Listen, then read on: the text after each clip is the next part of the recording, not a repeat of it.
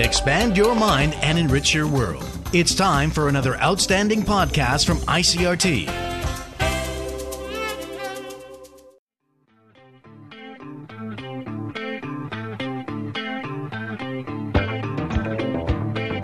Hello and welcome to another podcast edition of Taiwan Talk. I'm Keith Menconi.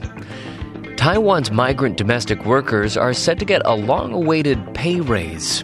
The decision by Taiwan's government to increase monthly wages follows intense pressure from the countries of origin for this group of workers, especially Indonesia and the Philippines.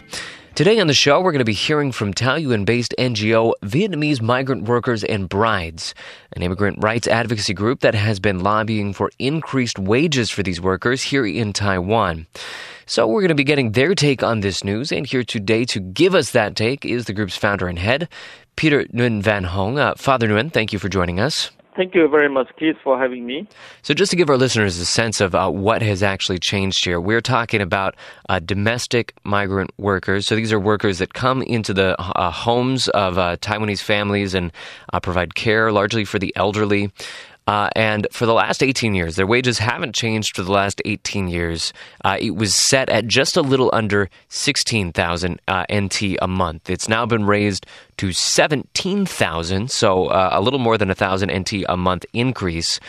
But the national minimum wage is 20,000, so it's still not quite as high as the minimum wage enjoyed by Taiwanese citizens and also other migrant groups. This is a specific migrant group that is treated a little bit differently, and we'll talk about that in a second. But before we get there, I just want to get your general reaction to this news. Is this something that your group is celebrating? For me, I don't celebrate this change after hearing this news. The reasons are this group of workers are not, again, protected by the labor standard law.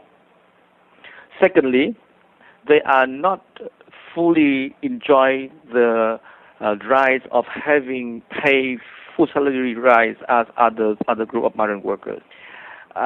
Thirdly, these migrant workers themselves, they cannot enjoy the rights of being protected by the law. And the fourth one is that they themselves, they are not protected, they are not given the labor insurance like other group of migrant workers. Therefore, when the money, when their basic salaries increase from 15,840 to 17,000, their rights is still not fully protected. All right, so a lot of issues to think about there, a lot to unpack. But before we start doing that unpacking, first, for our listeners that haven't really been following this news very closely, I was wondering if you could help us understand who this group is. So these migrant domestic workers, they're largely from South and Southeast Asia, largely women. What can you tell us about them? Well, as you just said, the workers who work in this industry are coming from Southeast countries like Thailand, Philippines, Vietnam, and Indonesia. So this group of people, not only until now female, they are also male working in this industry as well. When they come to Taiwan, they themselves not only caring for the elderly, they work as a maid in the house, and sometimes they are taken to work in the employer's relatives' houses. So that it's very rarely to see migrant workers working in this industry and only caring for the elderly. So that meaning that the working hours are more than prescribed in the contract. And then these workers themselves, when they are under that kind of condition, they themselves, because of language limitation, because of their limitation of understanding the law, and then they don't have many friends here to help them when they're in trouble, and therefore these people, they live in fear. And then when they encounter difficulties in their work, and and it is very, very difficult for them to find people to help them, even though the government here has the line 1955 to help them, but from our own experience, it's not that effective.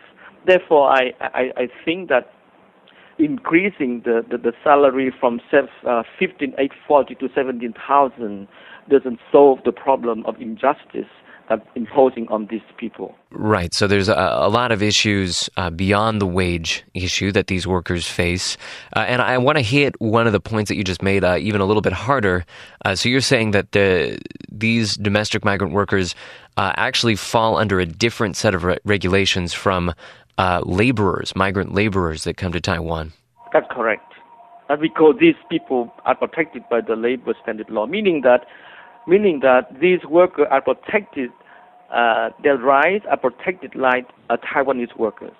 But for the people who work in the domestic industry, in the household or caretakers, they are not protected by the law.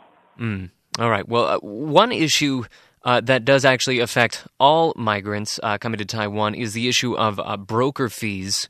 A lot of media points out that to get to Taiwan, these migrants generally are relying on brokers, on middlemen that these migrants hire to set them up, get them over to Taiwan, and then set them up with a job. And sometimes the fees for doing this are quite high. And so these migrants end up with large loans. They have to spend a large portion of their income paying back these brokers for their services. And so they're kind of in a bad situation here in Taiwan right off the bat. Now, what we're talking about here is a wage increase. So wouldn't this increase, at least, looking on the positive side, wouldn't this wage increase go a little bit of the ways towards addressing at least this issue? Regarding the amount of money that the caretaker receives with the new change, I asked many migrant workers, and they seem to satisfy with this kind of change. However, they would tell me that why there are the difference between us and people who come here to work in other industries. So I think that having a little bit more money, that of course will help them to solve their own problem a little bit better. So I think that the positive side of it is that there is something changed. However, I would like to use this opportunity to ask any officers of the labor department or government officers that when you listen to this program, I would like to ask you to go further, to recognize that these people are workers coming here to work. Therefore, they have to be protected by the very basic labor standard law here in this country. And then when Taiwan is able to do that, and then it is living out its responsibility and obligation to the Universal Declaration of Human Rights, because making the different distinction between domestic migrant workers and the migrant workers working in other industry, they are publicly saying that we have two systems of caring for the migrant worker in this country. And then, the one system is that the worker themselves fully enjoy their rights, and the other system, other workers themselves they don't. And I think that is not the right thing to do.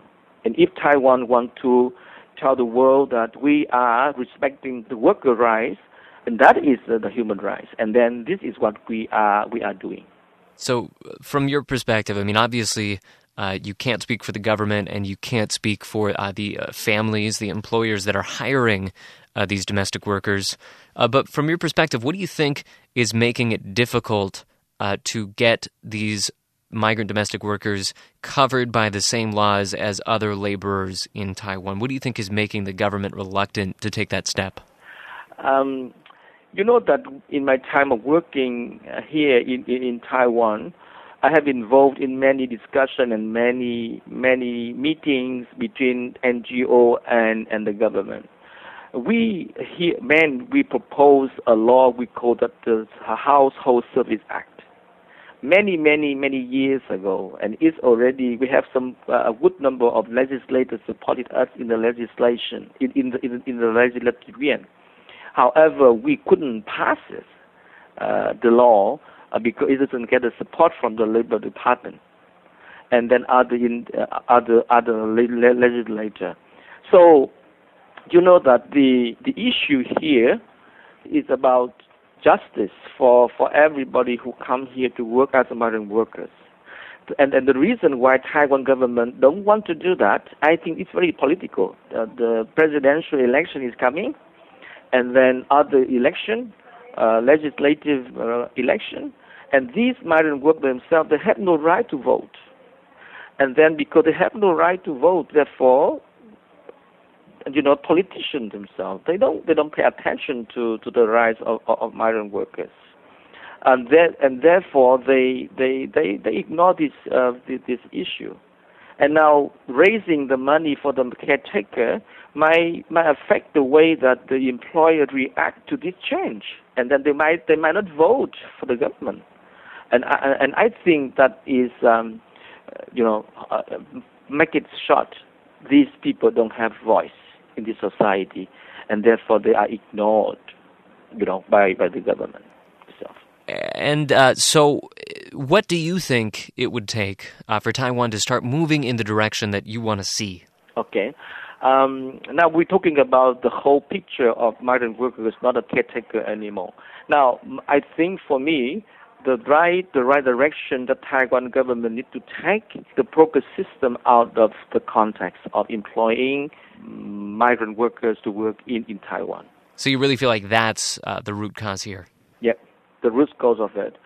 So that there would be direct employment between country to country. And then when this direct hiring system operates, and then the worker themselves will not be under a heavy burden of the broker fees in their own country. And when the worker themselves are free from this burden, and then they will, psychologically or mentally, they are more relaxed to work in this country and then to earn money. So that is the first thing. The second thing, for the caretaker system, I think the government of Taiwan need to abolish the hiring, the providing migrant workers to work in the family to care for elderly. However, what they need is to go to the long-term care system, where the migrant workers becomes a force of working with other Taiwanese people who provide care for the elderly in Taiwan. So it sounds like what you're saying is we need to move towards a system that doesn't take place entirely inside the homes of Taiwanese families. Basically, it's just too difficult to regulate the system when it's happening inside people's homes. That's correct. Yeah, that's correct. Yes, and it's very difficult to check it. In my office, I have I have encountered a very tragic experience that happened about 20 years ago, where I asked more than 100 Vietnamese female workers who had been raped by the brokers in Taiwan for the duration of 3 years. A house, when a worker who are sent to a house to work in this house, as soon as the door is closed, we don't know what happened inside. And then when something happened inside, and the people and the workers themselves, they are living in fear, and they work in fear because of the burden imposed on them from the broker fees and the language difficulty and the law and the context. And these people dare not to talk about it because they are afraid of being a repatriation. Therefore, I think that what you just said, that's correct. Yeah, it's very difficult to regulate it. And so why not to change up this kind of system? All right. Well, a lot for us to think about and a lot for us to keep our eyes on as this continues to unfold. We have been speaking to Peter Nguyen Van Hong of Taoyuan-based NGO, Vietnamese Migrant Workers and Brides. Peter, thank you so much for joining us once again on the program. Thank you very much, Keith, and thank you for listening to my interview, and wish you all the best, and God bless. And that is it for this podcast edition of Taiwan Talk. Don't forget to rate and review the show on iTunes. For ICRT, I'm Keith Manconi.